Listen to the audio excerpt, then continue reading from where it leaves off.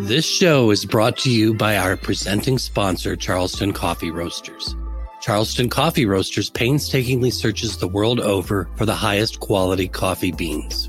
They bring them home to Charleston, South Carolina, where slow roasting coaxes out their unique flavor. Along with their promise of great coffee, Charleston Coffee Roasters also pledges to help our planet and local communities. Globally, they support sustainable farming practices. Locally, they partner with the South Carolina Sea Turtle Rescue Program. Visit their website, charlestoncoffeeroasters.com, and use the code COFFEEWITHFRIENDS, all lowercase, all one word, to get 20% off on all bagged coffees.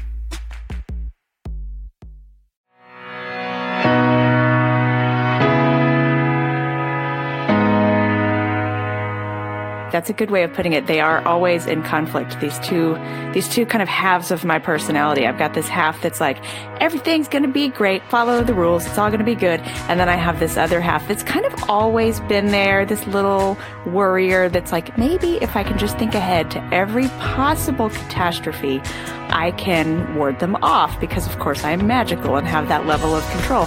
Those two parts of my brain have always been a little bit in conflict and then sometimes even in concert.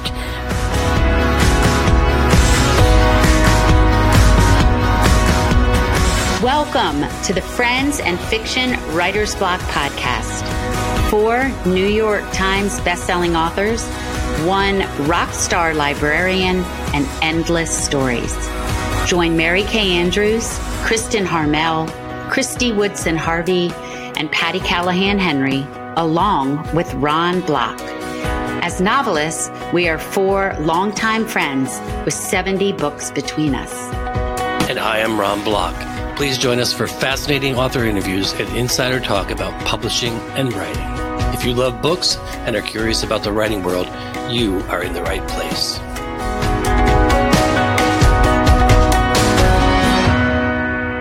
Welcome to the newest episode of the Friends and Fiction Writer's Block podcast. We get very excited when we get to explore and delve into storytelling in all its facets. Today, we will talk about memoir through essays with Mary Laura Philpott, the author of I Miss You When I Blink and her newest, Bomb Shelter, which is excellent. I am Ron Block.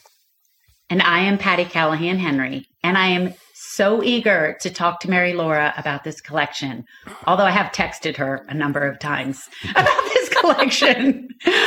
Her work has been, on many occasions, a friend to me, to the worrywart and the cheerleader in me. Yes. Because Mary Laura Philpott is both a worrier and an optimist. Sometimes I think she has peeked into my thoughts. I have. Little do you know. I agree with that. Mary Laura is hailed as the Nora Ephron, Irma Bombeck, Jean Kerr, and Laurie Colwin all rolled into one. Mary Laura was a former bookseller and a co-host of A Word on Words with Nashville Public Television. Now she is an internationally best-selling author, and her work has appeared in the New York Times, the Paris Review Daily, The Atlantic, and so much more. Her last book, I Miss You When I Blink, was a #1 indie pick. Bomb Shelter, a memoir of essays, is out now and asks the question that is so hard to answer. How do any of us keep going when we can't ever be sure what's coming next? Mary Laura, welcome to the Writer's Block Friends and Fiction podcast. Yay. Thank you, Patty. Thank you, Ron. It is delightful to be here. So all those people they compare you to, but I have to tell you, when I read it, I often think of Anne Lamott. Oh, that is such a compliment. Thank you. Yeah, right, Ron? Am I right? Yes, you're spot on. Yeah, just it has this deep undertone of recognition of human nature that makes me go, yes. Oh, that. Thank you. This collection opens with a terrifying account of your son having a seizure. And you wrote that after the episode, you saw danger stalking everyone you knew. You've written that you hesitated to write about it, but I have to say that, damn, I'm glad you did. Mm-hmm. You peg yourself a lifelong worrier, and yet when I read your essays, I can see you alternate, like I mentioned before, between worry and optimism. So talk to us about this collection, why you wrote it, and how you tap into those two extremes that are kind of warring within yourself, I think. Yeah, they thank you. That's a good way of putting it. They are always in conflict. These two kind of halves of my personality. I've got this half that's like, everything's going to be great. Follow the rules. It's all going to be good. And then I have this other half that's kind of always been there. This little worrier that's like, maybe if I can just think ahead to every possible catastrophe, I can ward them off because of course I'm magical and have that level of control. Those two parts of my brain have always been a little bit in conflict and then sometimes even in concert. But as you said, in these last few years, as my children have been getting older, getting ready to leave the nest, my parents are getting older, my own middle-aged body is getting older, I've been kind of grappling with the idea of letting go and moving into this uncertain time of life. And then this really scary thing happened, which was just out of the blue. It turns out that my oldest child, my son, has epilepsy. And we found out the way everyone finds out they have epilepsy, which you just, he had a seizure at home. And it was utterly terrifying. And was that the impetus for this whole collection? Was it kind of like tipped you over and I'm going to write another collection? That's a good question. No, at first, so when I finished I Miss You and I Blink, I went out on tour for that book. I came home and I kind of hit that like, deep breath. Now what am I going to write? And I was just insistent that I was not going to write another essay collection. I was not going to do I Miss You When I Blink Part 2, the sequel. I was going to do something different, but I didn't know what that different thing was. And while I was stubbornly trying to focus on what is this different thing, my mind was telling me every single day, no, I know what you're going to do. You have to tell this story. And I actually don't think of Bomb Shelter so much as an essay collection as much as I think of it as a memoir. It is built out of essays because that is just what I know how to do. That's anything I write in chapters, the chapters are going to be essays. But I think of it as one big story. And for months, I had really kind of leaned away from writing about this stuff. I especially did not want to write about what happened to my son because I felt like, my general rule is only tell my own story, never tell any story where anybody else's experience overlaps with mine. I just really wanted to avoid it, but it was demanding to be written in my head. Like I would lie awake at night and my little writer brain was going, okay, I've got it. So you're going to put this chapter here and then you're going to pull in this story and then you're going to talk about this memory. And it was just weaving itself together. And it was almost like I needed to write it down just to get it to leave me alone. I always say it feels like when something wants to come through us creatively, the more we resist it, the naggier it is. And then it's in their dreams and then you can't sleep. Yes. And then if you shut it down, you can't even write anything else. No, there was no way I was going to write anything else until this book was written. Well, I'm certainly glad that it got on paper. One of the things I mentioned before was to Patty was that I'd love to have a map of the wiring of your brain because I just love following it. And I can go like, oh, that's me. Oh, that's me. Oh, that's me. And everybody that reads it is going to get, they're just going to relate to something. But I want to start. Go ahead. That might be a pretty weird map, Ron. That's okay. That's okay. I like abstract art. A friend of mine who read a really early copy of this book said, she said, the thing I love about your writing is sometimes either at the beginning of the story or in the middle of the story, I will go, why the hell is she telling me this? But I love it because I know that within a page or two, I'm going to figure out why you're telling me. And I was like, I appreciate that faith. I appreciate that readers have that faith in me. Exactly right. That one is exactly right. I want to talk about the cover. Let's talk about Frank. Yes. Can you tell us about Frank? Frank is the wild eastern box turtle who lives in my backyard and also lives on the cover of this book. As far as I know, he is older than me. Turtles do not move around. They stay within a certain number of yards of where they were born. So as far as we know, he has lived in this yard for years or decades. He was here with the family before us. He's here now. He's not our pet. So we have no control over him. We don't bring him in the house, but he's a very distinctive shell pattern. So we know him. And he first introduced himself to us a few years ago by knocking on our front door, which sounds insane, but that is what he was doing. We would be in the house and we would hear this like knock, knock, knock. And I would run to the front door because I thought like one of the neighborhood kids was playing, Ring and Run, because it was a loud knock. It's not like a little muted knock. I don't know if he uses his shell or his head or what he does, but it's very noisy. And he did this for months, just all the time. He started doing it like at 3 o'clock in the morning, 4 o'clock in the morning. It was driving my husband crazy. I ended up writing about it for the New York Times, this article about, these bizarre things that the universe just drops into our lives. I've got this turtle who knocks on my door. What does it mean?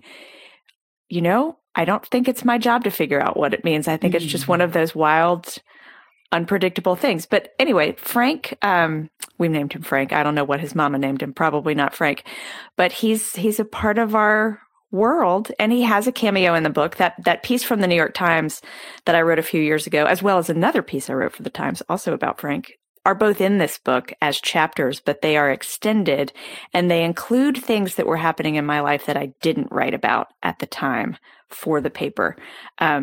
Back when I wrote those first essays about the turtles, I was keeping any mention of what we were going through as a family, and with my son's health out of my writing. But now that I've decided to kind of write this whole big thing, I started weaving those things back in. So he's got a couple of cameos in the book, and he's on the cover. And I just feel like, I'm looking at the cover right now, he visually sort of suggests bomb shelter. I mean, he kind of, if you squint at him sideways, he kind of looks like a grenade, but also he's got a little shelter all built in, yes, which is something humans don't have. We have to come up with our own. And sometimes our brains come up with really strange ways of having the illusion of shelter. I was going to say it's an illusion, whatever shell we come up with. But tell the story of getting his photograph for the cover. I want to tell that story. It's so great. I don't know this. Well, so Ron, I very boldly requested of my publisher what I wanted the cover to look like, which, as I understand it, is not the normal way that this goes. But I was like, I want this font and this color. And then right in the middle, I need this turtle, Frank. And they were like, well, we'll try it. Send us the photos you have of the turtle. So I sent I have 200 photos of him in my phone. I sent all these photos. They were like, we can't use an iPhone photo on a book cover. We need like a real high-res, good professional photograph. And this was at the time we were having this conversation, kind of early spring, and he was still hibernating. So I was like, I can't get a photo of him. He's under the leaf somewhere. I don't even know where he is. And so they went ahead and designed the cover with a turtle model who was not Frank. She was very beautiful, but not Frank. And time was ticking by, and I was like, we reached the point where it was like, okay, we're going to have to sign off on this. Frank has not come out. We've got to use the beautiful model turtle instead.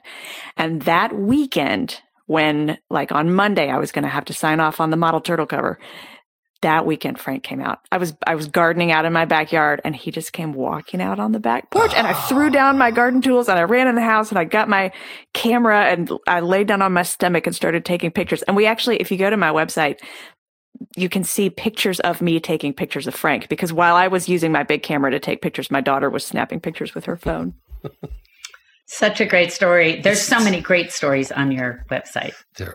There are. I am relatively new to your world, and I am enjoying every second of getting to know you and your work. And this story about the pictures just seems very Frank.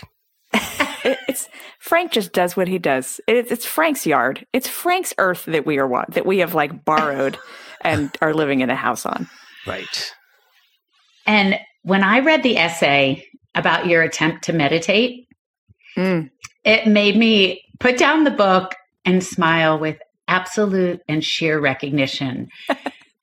Oh, our monkey brains. Do you meditate, Patty? Oh, yeah. I should say I try, but Can you do it without a guided meditation in your ear? Like, can you do it on your own? I can, and yet still and always, something comes in and hooks me, and then hooks me again, and then hooks me again. And the guided ones are better, but I try really hard, and it's not long. I can't go long. Mm-mm. And I'll the buzzer will go off, and I'll realize I didn't meditate at all. I was just ruminating about my cover or whatever it is. Right, or making a grocery list. Yes, exactly. I have to have the guided ones. And even with the guided ones, I still, like, anytime there's a pause, when they're like, now we're going to pause while you focus on the breath, my brain is like, not the breath, let's focus on something else. But it, even as bad as I am at meditating, it helps. It helps. It is one of the only things I have found, drugs included, that actually quiets my body and mind and gives me a little peace from the just churning. It calms down my nervous system just enough. Mm-hmm. And I can tell when I don't do it. Oh, yeah. Because, a week or two will go by or I'm traveling and I feel more, and I'm like, oh, yeah. Yep. I get cocky sometimes and I'm like, yeah, I'll do it again when I need it. And I'll go a week or two and, oh, man. I know. All right. You can sit down and yet all of that's going on and you're admitting to it. And yet you can still sit down and focus on the small but profound moments in our life that change us, that impact us. And if we pay attention, bring us closer to this grand mystery of life, the unpredictability of this life. How, Mary Laura? How? I know. What's the secret? I don't know. I don't know how to do very many things. Like I can't juggle or do good swim strokes or run or do really much of anything. But what makes me feel better is to make some sort of order out of the chaos in my brain. And I mean, honestly, to connect to what we were just talking about, I think there might be something meditative about the practice of writing for me. If I am fully in the flow of it, it quiets the rest of my brain. And I'm not usually a puzzle person. Like I hate jigsaw puzzles. Oh my God, I hate jigsaw puzzles. They give me anxiety. I hate them. Most puzzles I cannot stand. But the puzzle of taking some raw material in my brain and putting it through all the little gears that it takes to turn that material into a piece of literature, that process, that puzzle to me is utterly consuming and enthralling, and I love it. It's the only puzzle I like. And it's the only practice, including meditation or working out or yoga, it's the only practice I have where when I'm doing it, if I'm doing it, fully, I'm not thinking about something else. Yeah, because you can't. Because you can't. I mean, and if you are, yeah, it's not worth it. Yeah. Right. To do it well, it requires every brain cell you've got and then some. But yeah, that's what I know how to do. And that's what I like to do. And the longer I do it, the more I'm like, yeah, this is my thing. I'm never going to learn to like do Olympic skiing or anything else. It's just this. Not today. Not today. This is just fascinating to hear two writers talk like this. And I just love it. I always love being a fly on the wall. But I would love to ask about one piece in particular. To the Woman Screaming on the Quad is one of the most relatable pieces in the book for me. I think that it's just amazing that so many people would have an immediate reaction to this story and to what this woman did. But you gave her such grace and you gave her such a wide berth of what could have brought it there that it seemed very logical. And I also want to know if she knows you talked about her yet. I don't know. So that chapter is the one and only piece of fiction in the whole book. And it starts in a place of reality and nonfiction. It starts with my son and I being on one of his very first college tours, and this admissions officer doing this speech that they all give you now. They all, and I can see why, but they all give this speech where they're like, remember, finding a college is about what's right for your child. It is not about you, parents. It is not about where you went and your dreams for them. And you have to get out of the way and stop being these terrible, overbearing monsters and let your children fly and be free or whatever. They all give this same speech. And this one particular admissions guide said, I'm going to tell you this cautionary tale about a terrible parent who had clearly dragged her daughter to this school she didn't even want to see. And we took them out on a tour and somehow they got separated from us. And when the tour guide came back around to the quad, they were having a screaming match. And everyone in our tour group was like, oh, no. Oh, no. And I was like, what do you mean? No, of course they were. This is such a stressful experience. And you don't know what was going on in that mom's life and that daughter's life and what led to that morning. And so that chapter is my imagination kind of spinning off into this fictional world where I picture what led to that screaming match. Because I agree with you, Ron, it's so relatable. I mean, we all have weak moments and tired moments, and parenting in particular, parenting teenagers and getting to that part where they're separating from you and you're preparing them to leave the nest, which is just hard on everyone in so many ways. It's just ripe for a screaming match, even if you are doing your best and you don't mean to. So the kind of empathy that I'm showing to that woman is what I hope people will extend to me. And I have no idea who that was. So, it was me. Well, then, yes, she's written the book and her name is Patty. To the Patty screaming on the quad. I might need to change the title before it's published. It was not, but the point is it very easily could have been. It could have been. It could have been any one of us. Absolutely. Mary Laura, you have an incredible writing group there in Nashville, including your dear friend, Margaret Renkl. Yes. Author and pen winner of Gracelands, and Ann Patchett. So talk to us about the importance of that collaboration and that group in your work and in finally saying you were going to put your work out into the world. Yeah. Oh my gosh. Well, one of the beautiful things about living in Nashville is there are so many writers here, and not just book writers, songwriters and creative people of all kinds. So it's really invigorating to be around people who create all the time and who see creative work as normal work and not like, well, you're weird. What? You make things? So just being in this town is wonderful if you are a creative person. So like you said, Ann Patchett is here. So many other writers are here. But my writing group, the specific group that I sit down with, unfortunately, we haven't gotten together in the last few weeks because our schedule has been crazy. But prior to 2022, we pretty much got together weekly or twice a month, is Margaret Renkl, like you said, the essayist, Susanna Feltz, who writes both fiction and nonfiction and runs a really cool organization here, co-founded an organization called the Porch Writers Collective. So great. Maria Browning, who runs Chapter 16, which is the online publication of Humanities Tennessee, and is also an amazing fiction and nonfiction writer. And Carrington Fox, who is just a very versatile writer who has had stints in her life as a food writer and writing about books and writing personal essays. And this group, we've been getting together now for 5 years, I guess. And because it's just the five of us, wait, is that 5? Yeah, just the five of us. And we have such regularity about it. And we are used to reading our work out loud to one another. There's great trust. And to have a group that you can take a still in process piece to and just have someone outside your own head and outside your own ears, but who is also good at doing this and knows knows how to give good advice. It just helps a ton. It helps a ton. And it's fun when any of us have a piece that comes out, in a magazine or online or a book or whatever. It's so fun to see it in its final form because we've all seen it kind of from its infancy. We've seen it when it was like, oh, that was actually 2 pieces that got mushed into one, or that was a really long piece that is now really short. So it's really fun. I feel very lucky to have those wonderful people in my life. I just feel like collaboration, this is such a solitary work that we do. Nobody can write the essays for us. Nobody can, put the butt in the chair. We have to do it.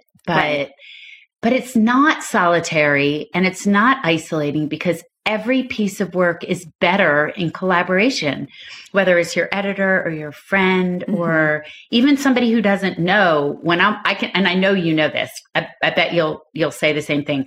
When you're working on something, almost everything you hear is like, oh, a song lyric, a poem, the thing that lady said in the Starbucks line, like it filters into your work. So if you let your life, isn't it true? It's so true. Somebody asked me the other day about, there's an essay chapter in Bomb Shelter where I mention a Fresh Air interview that Terry Gross did. And someone was like, how did you know when you heard that you would include it in your book? And my answer was just what you just said. I said, because when you're working on something, everything you see and hear is an ingredient that could go into that something. You're just like a little sponge. It's like what you're thinking about once you commit. It's once you commit. Yeah. When you commit to a story, it's almost like you become a magnet. And it's like, shoop, oh, that lyric, shoop, oh, that conversation. Yep. So, totally. I'm glad you have that group. That's amazing. Yeah, that sounds like a wonderful group. So I've read that when you were trying to make a decision about changing your life, you said, my sense of self was cloudy. You wrote a lot about this in I'll Miss You When I Blink. But with Bomb Shelter, you also say we human beings are all things. We're domestic animals and wild things and ridiculous creatures. How do you feel you've grown or changed since I Miss You When I Blink? That's a great question. When I think about I Miss You When I Blink and Bomb Shelter and how they are sort of related, I Miss You When I Blink is so anchored in my 30s. It belongs to this period of time where the momentum that I was on in my 20s had just kind of whoosh, run its course, and I had a moment to breathe and look around and go, okay, this is where I meant to end up. Is this what I want? Is this what I want? Is this where I meant to land? And oh, wait, no, it's not. I'm going to need to figure out how to make adjustments. And I feel like so much of our 20s or so much of the beginning of adulthood is momentum driven and list driven, and you're doing all your firsts, get your first job, and maybe you get married, or you have a relationship, and maybe you have your first kid. There's just all, buy your first house, all these little things you're kind of ticking off. But then there's this kind of real beginning of the next phase of adulthood, which for me came in my 30s, where it's like, okay, you did all the first things. Now you need to make some really intentional decisions about what comes next. That's what I Miss You When I Blink is about. Bomb Shelter. And it's funny because the books are only coming out 3 years apart. I Miss You When I Blink was 2019. Bomb Shelter is 2022. But Bomb Shelter is anchored a decade later in life. It's very much my mid-40s when I'm having to let go of a lot of things. All the things I've been adding to my life over the years and over the decades. The people, I've added children to this world. I've added relationships and jobs, and my marriage has deepened, and I have this whole new relationship with my parents, and the tide is starting to pull out, and I'm realizing there's going to be all this letting go, and I'm right on the brink of it. And that's what Bomb Shelter is dealing with, and that's how I'm different, because that's where I'm dwelling right now, is in that letting go time. It's really weird. It's so weird, and I love that you take the time to look at it instead of rushing through it, because it's better than looking up when we're 82 and saying, oh, is that what I meant to do? Right. Joan Didion's memoir about the year after her husband died, The Year of Magical Thinking, does this really almost meditative kind of dwelling in a period of uncertain time. Like she took this whole book and she dedicated it just to these 12 months. And she was like, here's what this time felt like. And she doesn't try to wrap it up in any sort of, and in the end, I decided this and everything was new and great and good. She really lets it just dwell and exist within that bubble of uncertainty and of, oh my God, what is going on? And I very much wanted to do the same thing with Bomb Shelter, to say, here is this 2-year period of life where everything felt upside down.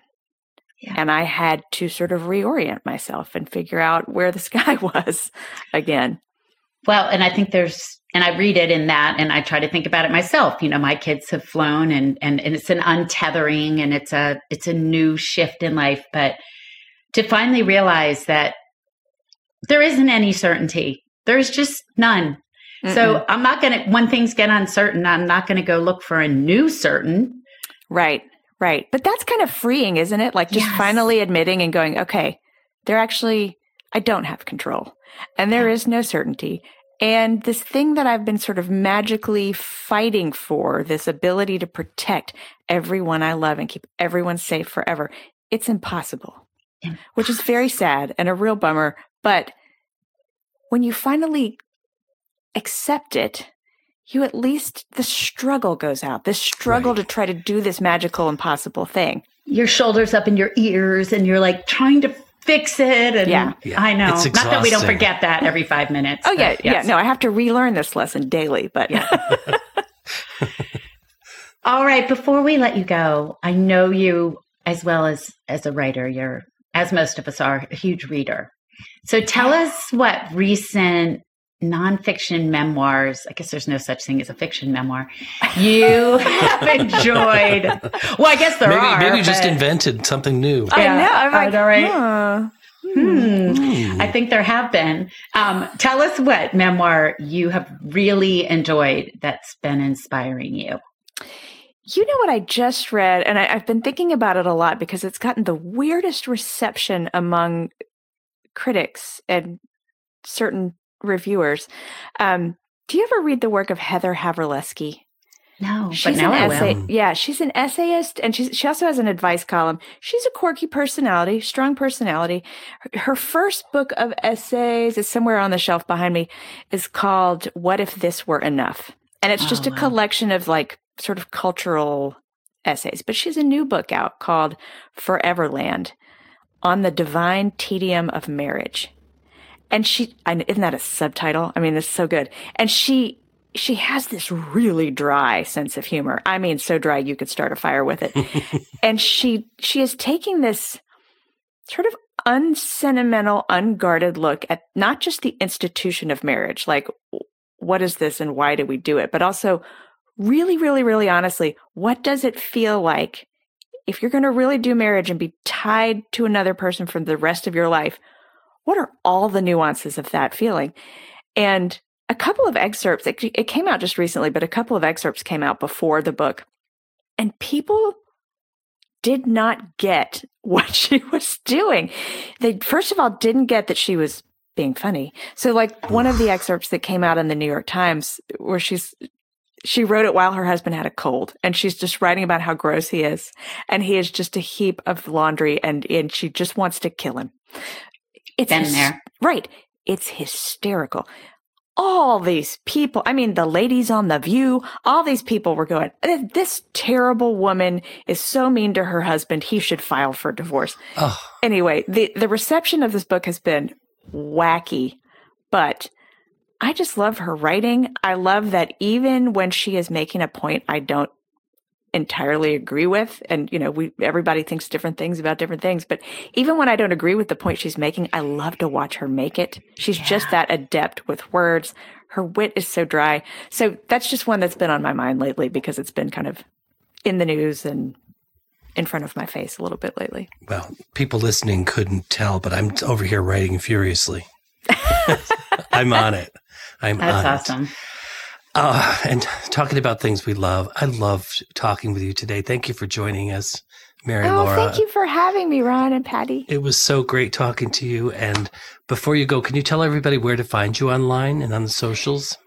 Yes. I have a website, MaryLauraPhilpott.com, and you can go there if you want to subscribe to my newsletter. I have a newsletter that I only send once a month, maybe sometimes twice a month, and it's always a book, a link, a song, and a picture. It's really short.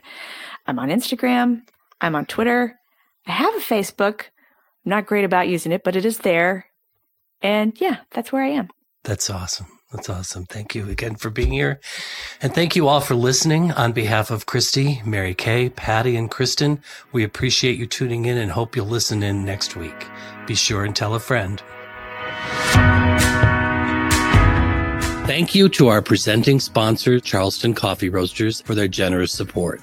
Show our sponsors some love by following them on Facebook and Instagram and subscribing to their email newsletter. Remember to use the code COFFEEWITHFRIENDS for 20% off bagged coffees at Charleston Coffee Roasters. Thank you for tuning in to the Friends and Fiction Writer's Block podcast. Please be sure to subscribe, rate, and review on your favorite podcast platform. Tune in every Friday for another episode. And you can also join us every week on Facebook or YouTube, where our live Friends and Fiction show airs at 7 p.m. Eastern Standard Time. We are so glad you're here.